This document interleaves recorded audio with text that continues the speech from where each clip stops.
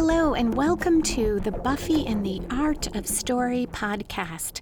Today we're talking about Season 5, Episode 13, Blood Ties, where Dawn is devastated to learn that she is the key, and Buffy comes face to face with Glory. Along with the episode recap of Blood Ties, I'll talk about why the story remains fast and gripping despite that Buffy and Glory don't come face to face until the very end, how Dawn's arc of learning the truth illustrates the perfect way to weave in subplot points and turns with the main story questions that keep viewers tuning in even after other major questions like when will Dawn learn she's the key are answered, and what I am most in awe of, how Blood Ties tells a full and compelling story, includes emotional subplots, and sets up the next episode and the rest of the season arc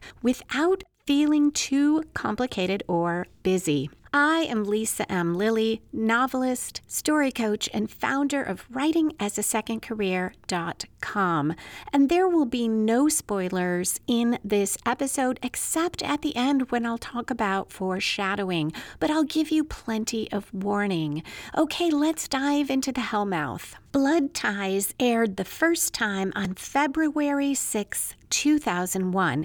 It was directed by Michael Gershman and written by Stephen S. DeKnight. Nearly all stories of any type start with some sort of opening conflict.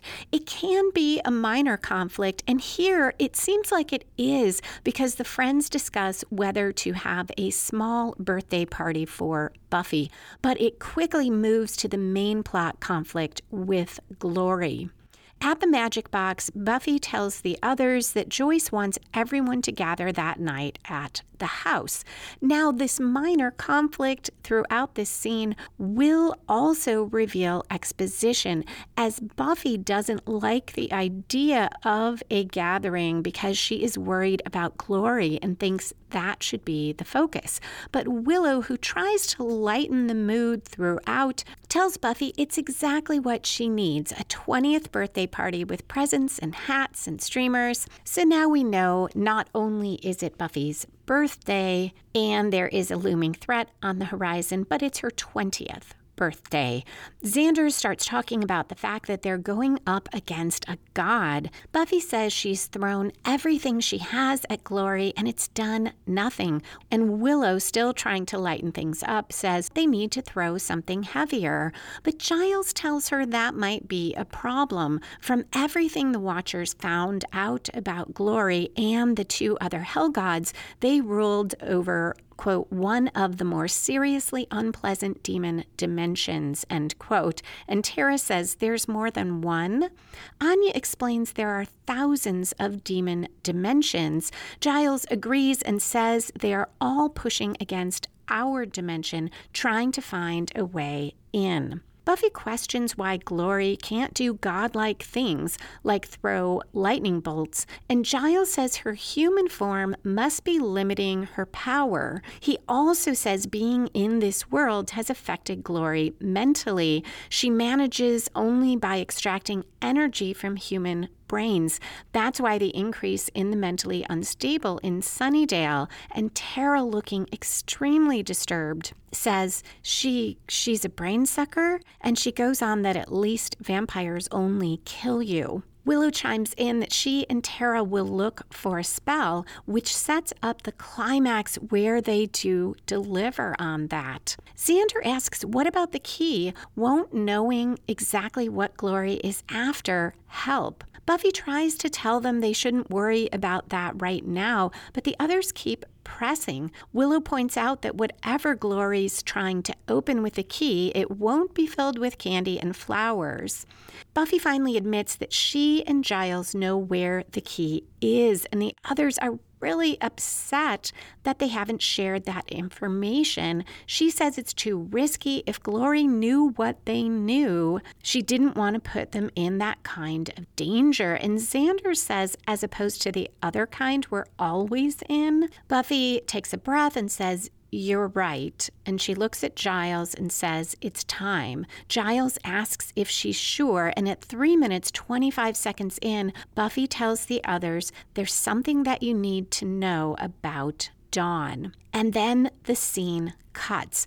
This is such a powerful way to do this because we don't see Buffy telling the others what we as the audience already know. And that is one of the reasons this is so strong. Remember, in the last episode, Checkpoint, we had a couple instances where a character told another character something that had been said in a previous scene, not between those two, but it was something that we as the audience already knew, and that does slow down an episode a bit. So we avoid that here. And then also, it is so powerful because later we will see how the others react to Dawn, and that tells us so much about their emotions, about how hard this is, and that is much stronger than seeing them react when Buffy tells them. Buffy's line also serves as a story spark or inciting incident for the episode.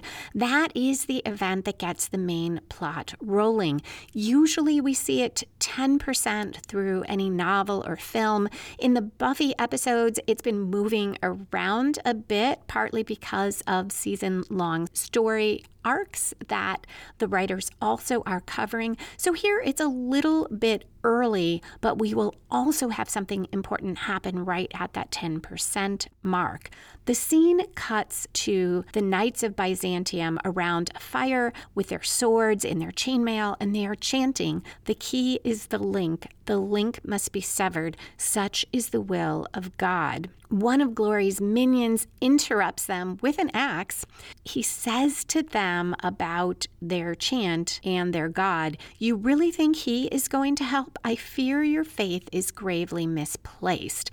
There's lots of fighting among knights and minions. It looks like the knights won, and a knight approaches the last minion who is now on the ground and says, "Shall we test your faith now?" The knight thrusts his sword toward the heart, but the minion's faith is justified. Glory grabs the sword and stops it at 4 minutes, 29 seconds in. A number of parallels are drawn in this episode between Buffy and Glory. I didn't notice this one until just this moment, but Glory stopping that sword echoes Buffy stopping Angel's sword at the end of season 2 with her bare hands. Glory fights the knights. It looks like she is ready to kill the last one, and the scene cuts to credits. This scene also is vital to the plot because this is the knight who ultimately will tell Dawn about her history as the key, or at least part of it. So I mentioned earlier about the story spark shifting around. We saw it rather late in Checkpoint, and that did throw off the momentum somewhat, although that is still a very compelling episode. But here we see how fast things move when you get that story spark early, and then you have another scene that ratchets up our tension. At 5 minutes 45 seconds in, we're back from credits. Willow and Tara pour sand in a circle around the magic box. Dawn arrives and Willow explains that it's an alarm. If Glory comes within 100 feet of the shop, it will screech. Tara goes on that they already put one around the Summers house, and she awkwardly adds that then they can hide the key. Dawn wants to help. Willow says Buffy would not be thrilled with the littlest Summers getting involved with the black arts, and Dawn, frustrated, heads inside the store. Tara says quietly to Willow, "How can she not be real?" And Willow says she's real, just kind of new.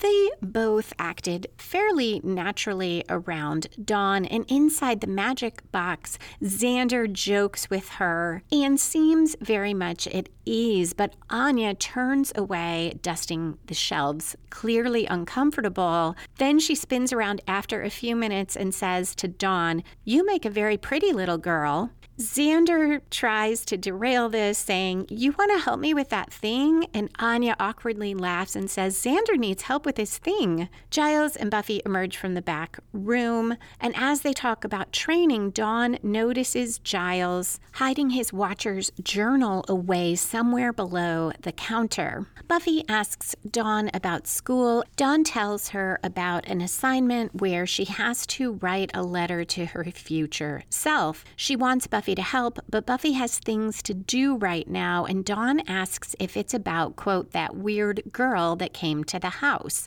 end quote, a reference to Checkpoint last week. And this is another parallel between Buffy and Glory, the girl reference, since Buffy is the one girl in all the world. And Buffy says Glory, and no, it's not. And Dawn responds, "Like you'd tell me anyway. Dawn's too young and too delicate." Buffy agrees that Dawn's a young, delicate pain in her butt. Now Dawn directly compares Glory and Buffy by saying that Buffy's freaking out because she has to fight someone prettier than her. Buffy responds, "Glory's evil and powerful and in no way prettier than me." Dawn tells Buffy Glory didn't look that tough to her. At 8 minutes 21 seconds, we cut to Glory torturing and questioning the only knight she left alive. He says he'll die 1,000 deaths before telling her anything. She circles him as he's hanging from the ceiling and says, "It's intimacy, isn't it? That's the problem." She brushes against him, tells him she knows the first time is hard, and if he won't tell her about the key, he still has something she needs. And she puts her hand on the knight's head on either side and sucks out his brain energy, just as Giles earlier explained that she could do. One of many examples of how this episode sows a tiny seed and it pays off. At 9 minutes 33 seconds in, Buffy sits in her living room surrounded by gifts. There are streamers and balloons and little twinkle lights.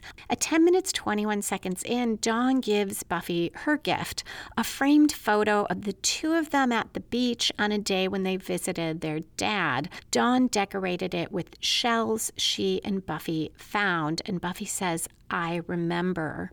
Everyone falls silent as they glance at one another, very moved because they know that these are not real memories, but the ones the monks implanted.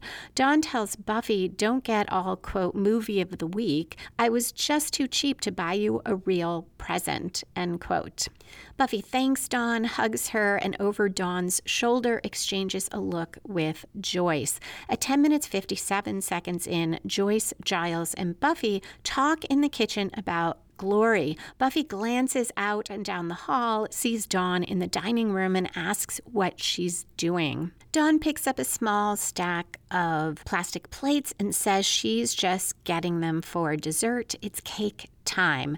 We've seen Dawn do this before, stand quietly and eavesdrop, and this too sows a seed for later. Anya and Xander fall silent as Dawn sets the plates down in the living room. Tara and Willow are quiet too, and Dawn wants to know why everyone's acting weird around her. At 11 minutes 40 seconds in, Buffy, Giles, and Joyce enter, and Dawn complains about Xander and Anya talking about her. Xander claims it wasn't about Dawn. Anya tries to cover by saying it was about sex, and then goes into a little too much detail about her and Xander's fantasy life. Buffy suggests they not talk about that now, and Dawn has had it. She says, "Of course, can't let Dawn hear anything. Fine, I'm just going to go to bed. That way I won't accidentally get exposed to, like, words," and she storms upstairs. At 12 minutes 14 seconds, Dawn slams the door to her room and climbs down the trellis and out of the house. This is the one-quarter twist, what I call the first major plot turn, because quite often it comes 25% through any book or film. In television, it's anywhere from 25% to 33%, so it's closer to that here. but the key things are that it comes from outside the protagonist, spins the story in a new direction, and raises the stakes. So having this major turn here gives the story its momentum. In Blood Ties, Dawn leaving comes from outside of Buffy, and it takes the story in a completely different way and raises the stakes because Dawn is putting herself first in danger by going outside the house and then because of what she's going to learn. But this raises a question because I said it should come from outside the protagonist, and who is the protagonist here? Before doing this podcast, I used to look at that more from a gut level approach or common sense approach, but listening to Lonnie Diane Rich on how story works helped me hone in on what does make a character a protagonist. And the protagonist should actively pursue a goal, be the main viewpoint character, and have the most at stake. In terms of actively pursuing a goal, Buffy definitely wins on that. Hers is to fight Glory and protect Dawn, and she tells her friends in the beginning about Dawn as part of that fight and protecting everyone, including Dawn. Dawn doesn't have an active goal at the beginning of the episode or until now at that first major plot turn. As far as the viewpoint, Buffy and Dawn have been the viewpoint character roughly the same amount of time in the episode so far. We've gotten Glory as well, and it will continue to be split pretty evenly between Buffy and Dawn. And then we have the question of who has the most at stake. Now, Dawn's life is at stake, and she has a lot to lose emotionally. This has a huge impact on her. For Buffy, everyone's life is at stake, including Dawn's, and she also has a lot at stake emotionally.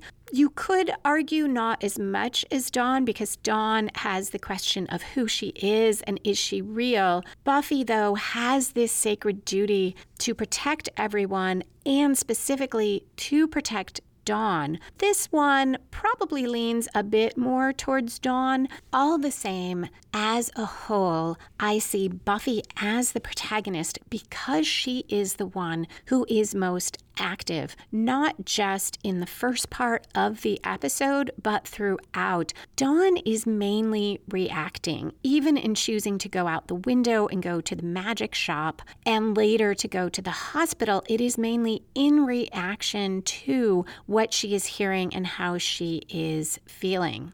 However, Dawn does have a very strong subplot, and it tracks the main plot pretty well. The story spark is the same, Buffy telling her friends and them then acting strangely around Dawn, which is what Dawn is now reacting to. Subplots don't always have all the major plot points and turns that a main plot does, but if they are there, they should happen in the same order, though they're not necessarily divided up the same way. So in the main plot, your plot turns, the major one should come roughly a quarter, a half, another quarter, and then the end. So pretty equidistant from one another. In a subplot, that's not necessarily the case. Here, the major turn for Dawn probably is how strange everyone acts at the party, which drives her to sneak out, but it is the midpoint that is key for any subplot. And we will see that shortly for Dawn. Right now, Dawn backs into Spike as she climbs off the trellis. He's holding a wrapped present. Dawn is frightened and angry at him for lurking. Spike responds, "I wasn't lurking. I was standing about. It's a whole different vibe." Dawn folds her arms and asks, is he really giving Buffy a present? That's weird. And it's chocolates in a box that's all bent, and Buffy would never touch anything from him anyway. Spike uses his low, growly voice, but that doesn't intimidate Dawn, who giggles and says she's not afraid of him. She's tougher than him. She is going to go break into the magic box and steal things. Spike glances behind him at the very dark street and observes that there are a lot of beasties between here and the magic box. Dawn says, "I can take care of myself." Then she glances around and says, "You want to come steal some stuff?" Spike shrugs and says, "Okay."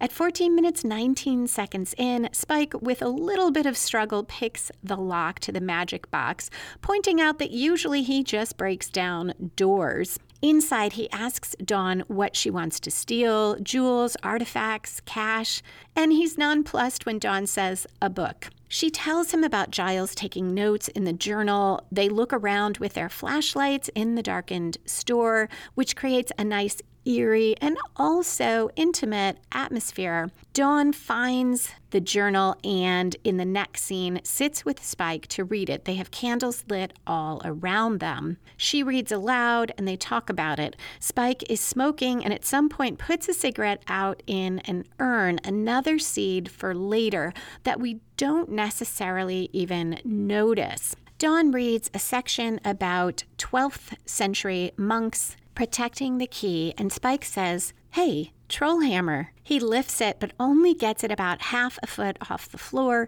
before it is too heavy, and he slams it down and says, "Didn't go with my stuff anyway." Spike's antics and his humorous asides during the scene are a great way to keep the audience engaged when Dawn is doing something that's usually dull, which is having a character read from a book. Now she reads that the literature has no description of the key, but research shows its energy vibrating at a frequency beyond normal human perception. Only those outside reality can see its true nature. She asks Spike what that means, and he says, "Second sight blokes," or, quote, "just your run-of-the-mill lunatics," end quote. And as I've talked about before, the terms that are used for people who are dealing with mental illness or psychiatric problems are not ones that we use today. I don't know if that would be different if the episode were written now, though, because Spike is still a villain character, so he might say things that way. Dawn quickly flashes back to people telling her she's not real. Then she reads that serpent types can recognize the key, and we see quick flashbacks to the Sobek snake-like demons, eyes lighting up when it saw her, and it's screaming at her. She looks stunned and stops reading. Spike takes the book from her, and now he reads aloud, stumbling a bit on a word or two, that the monks could transform energy, blah, blah, blah. And he says, quote, "Good Lord, Giles writes as dull as he talks, doesn't he?" End quote. He goes on that the council suggested Glory interrupted the monks' work. The monks had to be sure the Slayer would protect the key with her life, so they, quote, "sent the key to her in human form, in the form of a sister." Huh. I guess that's you, Niblet, end quote. Close up on Dawn's face, and we cut to a commercial.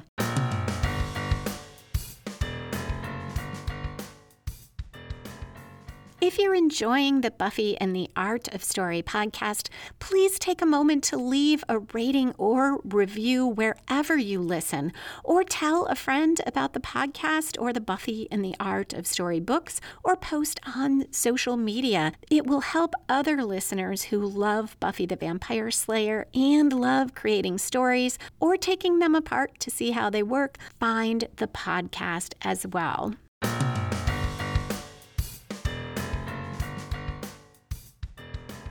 That was the major midpoint reversal for Dawn. So at the midpoint in a very strong plot, we will see either the protagonist suffering a major reversal or making a major commitment to the quest, throwing caution to the wind, or both. And here, Dawn's subplot reversal is finding this out, which is devastating, and she will make a commitment after this. At 17 minutes 37 seconds in, we're back in the Summers living room, and Willow says something about not even a card, and we realize she's talking about Riley. Buffy tells Willow she didn't really expect it because he can't have civilian contact, and maybe there's a code for it.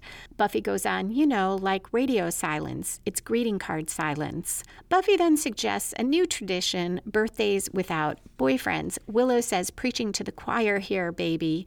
And then Tara, looking over their shoulders, says, oh my God. Buffy turns around and sees Dawn, who has just come downstairs. She has her arms held out, a knife in one hand, and blood is pouring down her lower arms. This is that commitment I mentioned. Dawn is committing to see if she is real or not. And Buffy says, what did you do? And she sounds angry in the way that parents do when they are frightened that their child has put themselves in danger. Dawn asks if this is blood because she's not a key or a thing, so can this be her or real? Joyce runs to her. Dawn says, what am I? Am I real? Am I anything? At 18 minutes 38 seconds in, the friends leave, hugging Buffy. Giles is last and asks if he should stay. And then we get a line that has always driven me crazy because Buffy tells him it's a family thing and she and Joyce should handle it. I don't like that line because this whole show is about found family. And we had an entire episode devoted to that called Family. I understand that it is something she feels she and Joyce need to talk about with Dawn. And of course, it is to emphasize blood ties, that this blood relationship matters, and that will pay off at the end. I just wish they had found a different line to convey that. And it shows the challenge of writing stories that work within one episode in a much larger series and story arc. Buffy did that way better than almost any show that came before, probably any show. Upstairs, Joyce and Buffy in Dawn's room try to reassure her. Dawn asks why they never told her. Joyce says she thought it was better to wait until Dawn was older, which prompts Dawn to ask her age, and Joyce says Dawn knows that she's 14, but Dawn wants to know when the monks created her, and Buffy tells her 6 months ago. Dawn is shocked. She's only been alive 6 months, and Joyce says, you've been alive a lot longer than that to us. And they try to tell her they know how she feels, which is almost always a bad idea to say to someone who's upset, but especially here because they can't know how Dawn feels. But Buffy tells Dawn she knows that her sister is hurting herself and that worries her. Dawn says, how does she know it's happening? Maybe it's just another fake memory from her fake family. She also tells Buffy that she's worried only because Dawn is the key and Buffy has to protect the key as a mission, not because Dawn is her sister. And Dawn yells at them to get out, get out, get out. That is a classic Dawn line where she is shrieking at them. And this definitely fits how Dawn has been directed throughout the series, and I still wonder why she is presented this way, because I have a ton of sympathy for Dawn at this point, but here, and there's another moment later, it's still hard to listen to her. It reminds me a little bit of whichever of the Harry Potter books there was when Harry was just petulant and angry and pushing back at everyone who tried to help him, and it was just hard to read. It felt authentic to the age he was at and where he was emotionally, but I didn't want to live with that the whole book, and a lot of times that is how Dawn feels to me. At 20 minutes 36 seconds in, we're back at the magic box, and Buffy says, we need answers, Giles. We need to find out everything about the key. Dawn needs to know her origins, where she came from, why she's there. Giles wonders how Dawn got into the magic box, just as Anya exclaims about someone using an urn as an ashtray. So we are near the midpoint of the whole episode, and this is where I would look for that major reversal for Buffy or major commitment. Here we don't have just one, we have a string of them in a row. The first is Dawn finding out she's the key, even though Buffy is not aware of it. And then Dawn cutting herself is another major reversal for Buffy, as well as Dawn, because Buffy is supposed to protect Dawn, and because Dawn is her sister. And then Dawn refusing to talk and screaming at Buffy. And in the next scene, we will get another major reversal when Spike blames Buffy. At 21 minutes 4 seconds in, so almost exactly halfway through, Buffy goes to Spike's crypt, shoves the heavy concrete top of the sepulcher he sleeps on top of against him, trapping him in it, very angry, and she says, "How could you let her find out like that? From books and papers, you hate me that much?" Spike protests, rightly so, that he was just along for the ride. It's not like he knew Dawn was a mystical glowy thing. No one keeps him in the loop, do they? And tells her newsflash, if Kid Sis wants to go take a midnight stroll, she'll find a way, and he thought she'd be safer with Spike along. But Buffy is too frightened and angry to listen to reason and insists that Spike could have stopped her. And Spike tells her she couldn't keep the truth from Dawn forever. And maybe if Buffy had told her about the key, Buffy wouldn't be trying to feel better by, quote, playing around of Kick the Spike, end quote. Buffy storms out, both near tears and angry. So this is a major reversal because at that moment, in her gut, I think she recognizes that Spike is correct.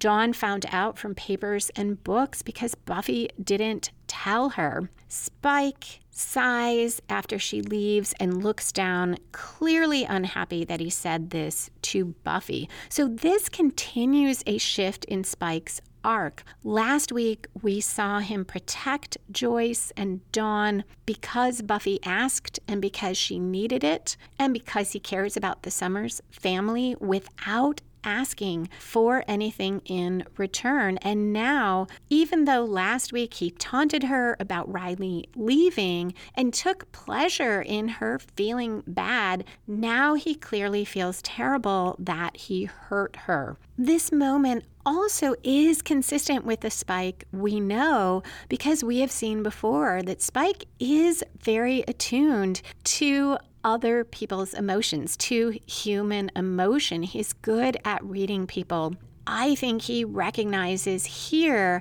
that there is a difference between taunting Buffy about Riley and causing her to doubt herself and feel bad, and the deeper emotional pain of what is happening to Dawn, of that bond with her sister. Joyce tries to get Dawn to go to school. Dawn is on her bed, dressed but with the shades down, and Dawn refuses. Blobs of energy don't need an education. Joyce offers to make her chicken and stars soup, a great choice for if you are sick, but Dawn yells at her, "I'm not sick, I'm not anything." And this is the other moment that reminded me of the Harry Potter book because Dawn, while justified entirely here, has that whiny tone that is so grating. Joyce tries to tell her to calm down. Dawn says, "Don't tell me what to do. You're not my mother." And she says she changed her mind and she'd rather be at school. At 23 minutes, 8 seconds in, Ben enters the psych ward with medication. Having him do this now sets up a later scene where he runs into Dawn there, which is important because otherwise it would seem strange that Ben was in the psych ward. This also allows us to find out that Ben knows about the Knights of Byzantium. He sees a mark on the forehead of a patient and says, Byzantium. And a minion appears behind him, adding the conflict that should be in every scene, and tells him, yes, the knights have arrived and they're like ants. First you see one, then two, then the picnic's ruined. And no matter how many they kill, they'll keep coming in waves. It's time for Ben to join forces with Glory. So more exposition through minor conflict. This reminds us of what the Knight of Byzantium said to Buffy last week. And the minion has a reason for saying it, to try to persuade Ben to join forces with Glory. But the knights don't intimidate Ben, and he says, what can Glory do to him? Send 6-packs of minions to bore him to death? She can't lay a finger on Ben, and she knows it.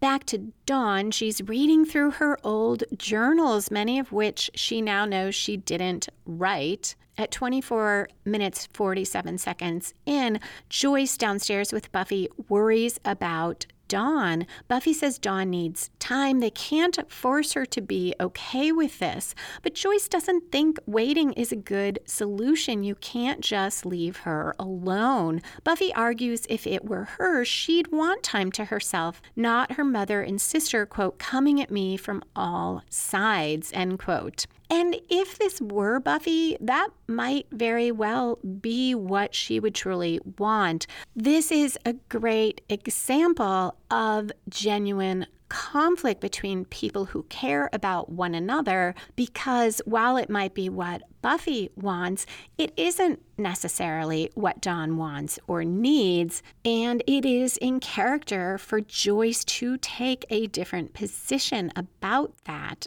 Dawn appears at the top of the stairs, pausing where they can't see her, just as Joyce tells Buffy that the school called. Dawn got suspended, and Joyce is shocked because Dawn never used language like that, whatever it was that got her suspended, before. Buffy now says Dawn will say or do anything right now. And here's the part of conflict that does not feel genuine to me, because Buffy says she's not real. We're not her family. We don't even know what she is. And of course, that is the small part that Dawn hears. And we've seen this before in Buffy, where a character hears a tiny part of something and takes off not knowing the context. Buffy overheard Joyce and Pat in season 3 talking in the kitchen when Joyce said it was almost easier when Buffy was gone. Dawn, in the beginning of this season, heard Buffy ranting about their turning her into a little idiot after she invited Harmony into the house. And now she hears this. So one, eavesdropping, never a good idea in the Buffyverse, and probably in life. So perhaps that is the point the writers are making throughout. What feels artificial here is when Buffy tries to give context for this statement. But for now, Dawn, devastated, runs into her room, slams the door. She tears posters off her walls, knocks books and other things off her shelves, tears out the pages of her journal and throws them in the trash can. Downstairs, Joyce and Buffy apparently don't hear any of this, and Joyce asks Buffy how she can say these things. Now we get the supposed justification for Buffy's words. She says, I'm just saying that's probably how she feels. I mean, maybe that is what Buffy thinks, but I don't quite buy that. Joyce says they need to show Dawn she's part of the family and they love her, but Buffy points out it's not that simple. They can't fix this with a hug and a kiss and a bowl of soup. Dawn needs to know where she came from. She needs answers. But Joyce argues Dawn needs her sister, not the Slayer. And Buffy responds that the Slayer is the only one standing between Dawn and Glory. That is true, but I'm not sure Buffy would be that clueless about Dawn's emotional state right now. The line, though, is a nice lead in to a high-pitched alarm shrieking. Buffy jumps to her feet, thinking that it's Glory, that Willow's alarm is going off. Upstairs, though, they see a fire in the trash can where Dawn burned her journal pages. Buffy starts yelling at Dawn, not realizing Dawn isn't in the room, as she puts out the fire and says Dawn could have burned the house down. This feels authentic to me. Again, it's like the child who almost gets hit by a car and the parent grabs the kid and yells at them because of their adrenaline rush and fear. Joyce sees the open window and points out that Dawn is gone. So once again, Dawn has run off to put herself in danger, which is certainly in character for her. This is one of the rare times that I don't find it annoying, because Dawn is so upset that I buy that she doesn't care about the danger to herself. At 27 minutes, 16 seconds in, Buffy tells her friends and Spike what happened, including that Dawn burned her diaries, and Willow says she's been keeping those since... and she breaks off, realizing that memory, too, was implanted by the monks. And Buffy responds, since she was 7, I remember too, Willow. Buffy needs to find Dawn fast before Glory or the, quote, Knights of Hackenslash, end quote, figure out who she is. She assigns the team different places in the town to check. At 28 minutes, 11 seconds, Dawn wanders through the park in the darkness. We get a quick flashback to Buffy pushing her on a swing on a bright, sunny day. Giles and Xander are looking through alleys in the center of town. Xander talks about all the things he remembers about hanging out with Dawn, including listening to Buffy complain about her a lot. And how can that all have not happened? He also talks about how Dawn must have been super powerful when she was the key, and adds that Dawn has kind of a crush on him. And isn't it cool that this powerful being is so into Xander? Giles, disgusted, stomps off. At 29 minutes, 18 seconds in, Buffy calls for Dawn over and over in the park. Spike, who is with her, points out that perhaps yelling for Dawn might send her little sister running in the other direction. Buffy tells him he's right. It is Buffy's fault. She should have told Dawn. But Spike now tries to reassure her, saying that Dawn likely would have skipped off anyway, even if she never found out that she's a teenager and they are raging balls of hormones. Buffy looks at him very sad, and he says, you'll find her just in the nick of time. That's what you hero types do. You'll find her. And Buffy says, and then what?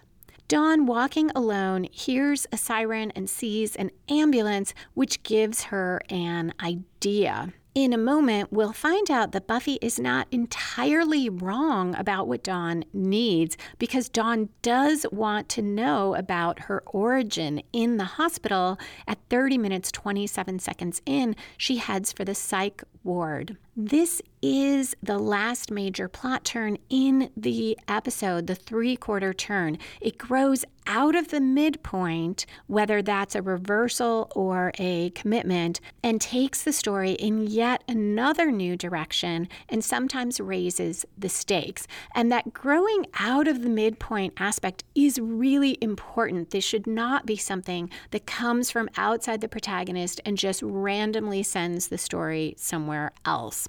And here, the patient starts saying things like, it's here, what's the frequency, it's empty. Dawn asks one if he sees her. She says, tell me, what am I? The knight answers, the key, I found it, the key, thank you, thank you. He keeps saying thank you, and Dawn asks who made her, what is she, and where did she come from? As she approaches him, he grabs her arm, calls her a destroyer, and then starts whispering the words of that chant about the key being the link that must be severed.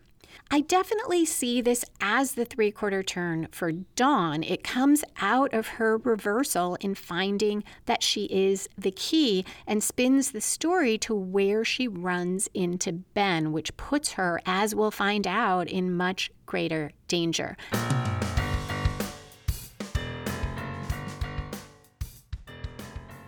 To learn more about the plot and story structure I talk about in the podcast, check out my audiobooks, Super Simple Story Structure, or The One-Year Novelist, a week-by-week guide to writing your novel in 1 year. These are by my clever nonfiction name, L.M. Lilly, for Lisa M. Lilly, and you can get them wherever you buy audiobooks or ask your librarian to order them for you. Both books also come in paperback or ebook editions, and I am working on releasing large print versions as well. You can also check out my course, How to Plot Your Novel from Idea to Finished Draft. Links in the show notes, or you can find out more at writingasasecondcareer.com/your-novel.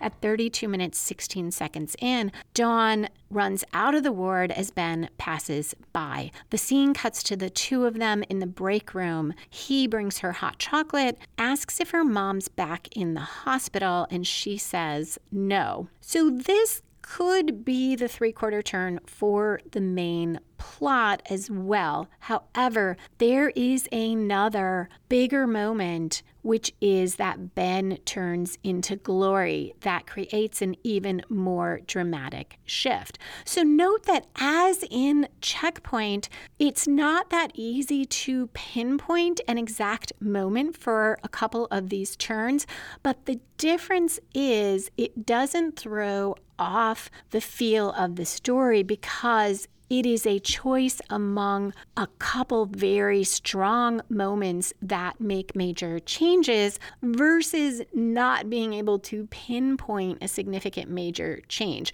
which was even more the case in Triangle. Here, whatever you see as the last major plot turn, we have a major shift in the story that came from those midpoint reversals of Dawn learning she's the key and trying to hurt herself, and Buffy failing in her duty to protect Dawn. Ben now asks Dawn if he can call her sister. Dawn says, "I don't have a sister." Ben guesses they had a fight, tells Dawn he has a sister too, apparently referring to Glory, and that lots of times he wishes she didn't exist either. And Dawn says, "It's not Buffy, it's me. I'm the one that doesn't exist." Ben becomes alarmed as Dawn, who is very upset, tells him that she's not real. She's just a thing the monks made so Glory couldn't find her. At 33 minutes, 33 seconds in, Ben stands and backs away and says, "You're the key." So this I see as the major plot turn in the main plot. This comes out of Buffy's failure to tell Dawn that she is the key, which would have given her time to explain more to Dawn about the dangers, perhaps impress upon Dawn that she should not talk about this to anybody. But Dawn is so upset, she talks without thinking, and now this will completely turn the story in a second when Ben turns into Glory. Dawn now says, "How do you know about the key?" He tells her to go. She's what Glory's searching for, and she needs to run because Glory will find Dawn and hurt her. Of course, now Dawn doesn't run. She just keeps asking questions as Ben gets more agitated and says, "Oh no, oh God, she's coming." And at 33 minutes, 57 seconds in, Ben says she's here, and Glory, he has turned into Glory, says she's here, and their voices overlap. And then Glory, who is now gripping Dawn, says, "Hey, don't I know you?" And we cut to a commercial. Glory complains about the cotton fabric as she changes from Ben's hospital scrubs into a bright red dress. And Dawn says, You're Ben. Glory tells her it's a little more complicated than that. Family always is. She wants to know what the Slayer's little sister is doing with Ben. Dawn's surprised Glory doesn't remember, and Glory says, "You were talking to him, not me. This is a great wrinkle in the Glory mythology that keeps the tension high, and it explains in a genuine way why we as the audience couldn't have known sooner that Ben and Glory were in the same body, and why Glory didn't know how to find Buffy or anything else that Ben was up to and had to communicate through her minions. A guard comes in and starts to tell Glory she can't be there in the break room. With one hand, Glory reaches behind her and breaks the guard's neck, shocking Dawn. And Glory says, "Rude, I was talking." She tells Dawn they need to go somewhere alone and talk. And this moment was huge for Dawn because as scared as she was of Glory, she did not grasp before how powerful and how dangerous Glory is, though Buffy tried to tell her. At 35 minutes, 28 seconds in, Buffy and her friends meet in the park. None of them found any sign of Dawn. Buffy says they should head to the hospital, that something else other than Glory could have happened to Dawn. We cut back to Glory, who tells Dawn that Buffy has her key. She wants it. Does Dawn know where it is? And Glory says, "There's ice cream and puppy dogs in it for you if you start singing." Dawn is pretty smart here. She tries to get information from Glory by saying she's not sure what does the key look like. Glory looks rapturous as she describes it as a bright green swirly shimmer last time she saw it. But now, because of the monks, it could look like anything. Dawn says if she knew more about the key, maybe she'd know if she'd seen it. Glory steps closer, her face an inch from Dawn's, and she almost snarls, puts her hands on the counter on either side of Dawn, who is backed up against it, as if she is angry, and Dawn flinches, but Glory says, "Okay." At 36 minutes, 56 seconds in, the gang is at the hospital. Buffy overhears two guys talking about someone whose head was almost torn off in the break room. At 37 minutes, 17 seconds in, Dawn asks Glory if the key has existed for a long time. Glory tells her just this side of forever. Dawn wants to know if the key is evil, and Glory immediately tells her totally, but then says, no, not really. It depends on your point of view. Dawn guesses the key must open something and asks what. At 37 minutes, 56 seconds in, Glory starts feeling suspicious. She smells a fox in her hen house and thinks Ben put Dawn up to this. And she says, "You know what I'm starting to think? I'm thinking that maybe you," and we think she's going to say, "are the key," but she says, "don't have any idea where my key is." Dawn is petrified as Glory turns away and starts rambling. Now Dawn asks what's wrong with her. So we as the audience know it's been too long since she has gotten anyone else's brain energy. Glory rubs her head and then says this doesn't need to be a complete waste. She's been meaning to send the Slayer a message and can use a little pick-me-up. Her expression changes. She looks happy and turns back to Dawn. She can kill two birds with one stone. She claps her hands and says, then she'll get yummy dead birds. Later, Willow and Tara will clap their hands when they do a spell. This is a small moment, Glory's clap, that creates more symmetry here between Glory's side and Buffy's side and signals that Willow is growing more and more powerful. Now we are at the climax. This is where the opposing forces have their final confrontation. In this episode, Buffy and Glory, the protagonist and antagonist, have not met face to face until now. We saw that in Listening to Fear, the episode with the demon from outer space.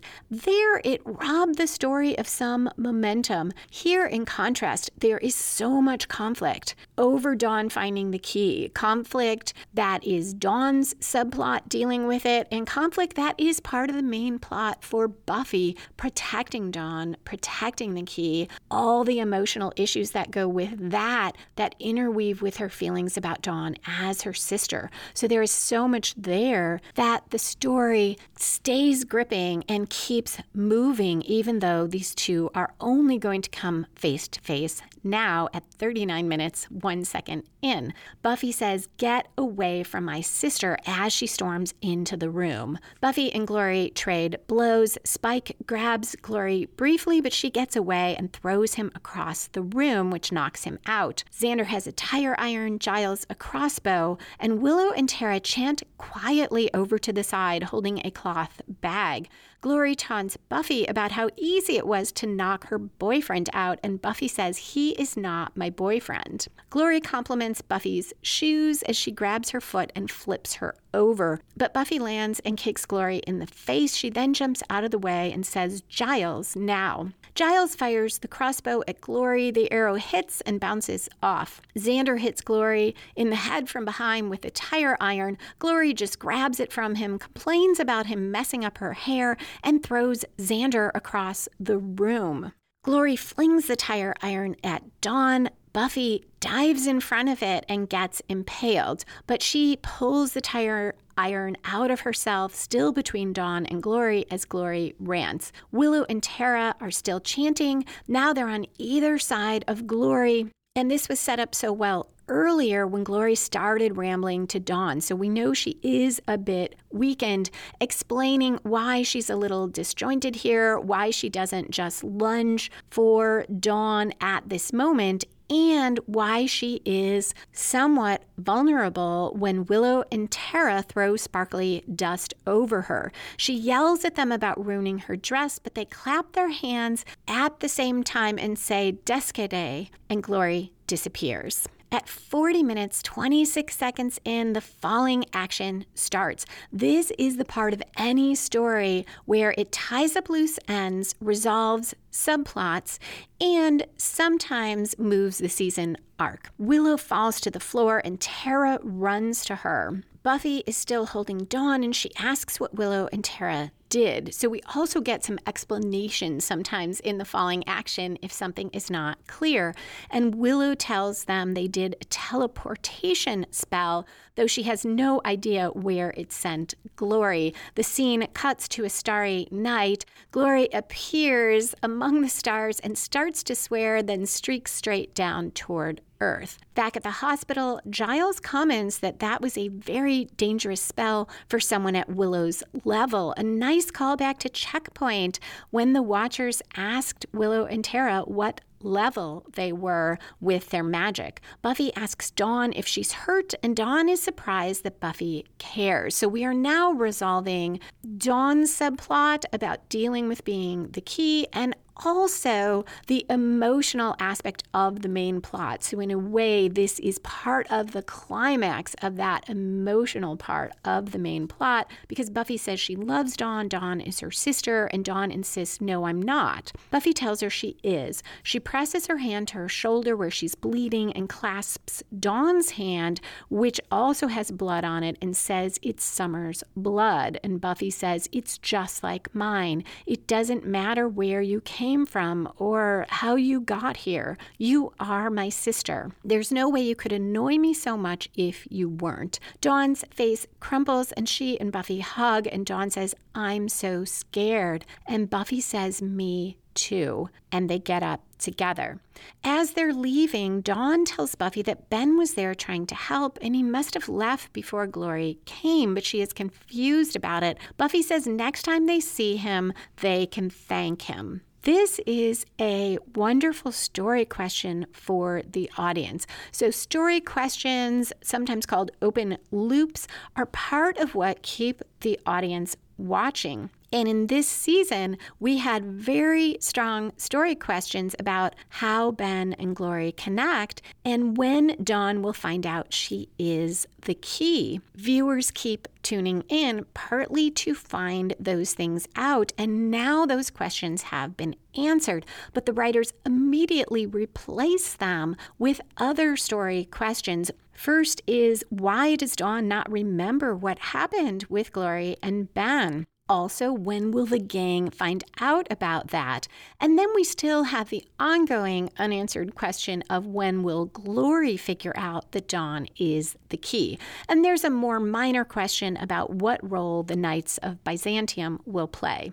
Buffy tells Dawn they need to get home. Mom's freaking out. Dawn asks if their mother is mad about the whole fire thing, and Buffy tells her she sort of has a get-out-of-jail-free card on account of big love and trauma. Dawn says, "Think she'd raise my allowance?" And Buffy says, "Don't push it." They leave holding hands, and we go to credits. That is it, other than foreshadowing, which includes spoilers. If you found the story structure I talk about here helpful and want to apply it to your own writing, you can download free story structure worksheets at writingasasecondcareer.com/story. If you don't want to hear spoilers and so are not staying for foreshadowing, thank you so much for listening. Come back in 2 weeks for Season 5, Episode 14, Crush, where Drusilla returns to Sunnydale.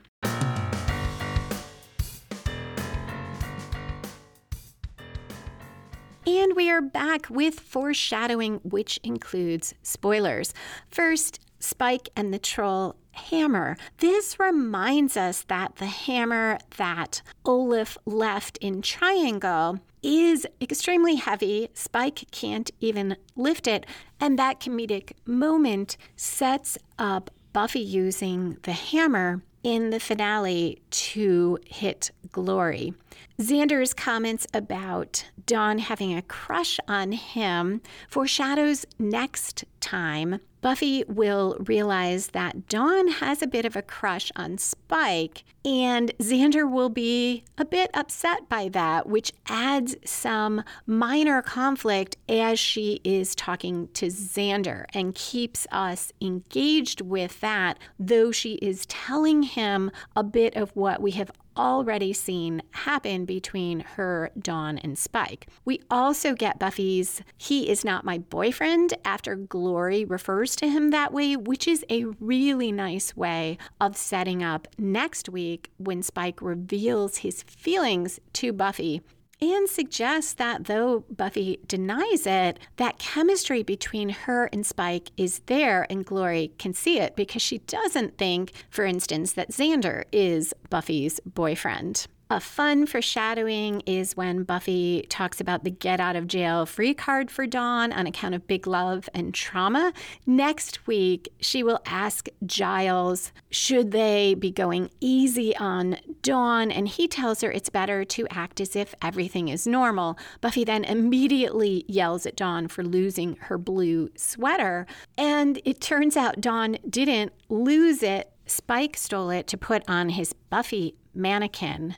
I love that even that is foreshadowed by this episode. And this is why I say I'm in awe of how much it does. You wouldn't even notice if that was not foreshadowed here, but you both add a little humor to the end of this episode and a tiny signal there about this ongoing question of how do we treat Dawn that leads into Buffy accusing Dawn and then finding that blue sweater on the Buffy mannequin. There also is foreshadowing of how the key will work and what Glory is trying to do, because Giles and Anya talk about these thousands of demon dimensions, and Giles says they're all pushing on our dimension, trying to find a way in, and we'll learn the key opens that up so that Glory can cross between dimensions, which at first seems, hey, no problem, we'll get rid of Glory, but it means that those dimensions can invade this reality. Tara's heartbreaking line, she's a brain sucker, and also that at least vampires only kill you, tells us about Tara's worst fear, more than being killed, is having something happening inside her brain. And this, of course, is what Glory will do to her. So Glory attacks the one person who specifically expressed this fear. It would be horrible and terrible for anyone, but this adds to how awful it is for Tara and how devastated Willow is. And again, how Buffy cannot protect her friends from Glory. And then we have this scene about Summer's blood. And Buffy talks about Dawn's blood being just like hers, and will later say, either in the finale or the episode right before, that the monks made Dawn out of her. Now, both these things are not ones that we learned from Checkpoint or from anything Giles has told us or from the journals. That could be for the same reason we don't see Buffy tell the others about Dawn, an attempt to make it more powerful, but that falters for me. I wish that we had learned that from Giles' research or the Watchers' research, because here it is the one thing that feels a bit off to me when Buffy says this, because we don't know that their blood is the same. One of Dawn's big questions is, what is she? Is she real? Is she a person? And Buffy just gives her this answer, at least about her blood and them being blood related, but it seems to be pulled out of nowhere. And similarly, when Buffy says the monks made her out of me in the finale, it feels like the writers retconning something, like they didn't know how to deal with this and how to set this up, so they threw this in at the last second. Now, my guess, there's so much else in the season that supports that finale and what happens there. They clearly knew what they were heading toward. So my best guess is perhaps there was some moment or two where Giles did tell us these things, or it might have even been part of Dawn reading the journal, but that it may have gotten cut for time. This blood comment, though, and them sharing their blood, clasping their hands together, like taking a blood oath, like being blood sisters, does foreshadow that Buffy can take Dawn's place, that Buffy's blood can close the portal to the other universe. That is it for foreshadowing and spoilers. Thank you again for listening. Come back in 2 weeks for Season 5, Episode 14, Crush, where Spike tells Buffy about his feelings. We see Harmony again, and Drusilla returns to Sunnydale. You can listen to back episodes of Buffy and the Art of Story at lisalilly.com/Buffy Story or lisalilly.com/YouTube. You can also comment on the episodes, share them, or connect with me on Instagram or Twitter at Lisa M. Lilly, that's Lisa, M as in Marie, Lilly, or by visiting the Buffy and the Art of Story Facebook page. And you can find book editions of Buffy and the Art of Story at lisalilly.com/Buffy Books. Music for this episode was written and performed by Robert Newcastle. Buffy and the Art of Story is a production of Spiny Woman, LLC, copyright 2022. All rights reserved.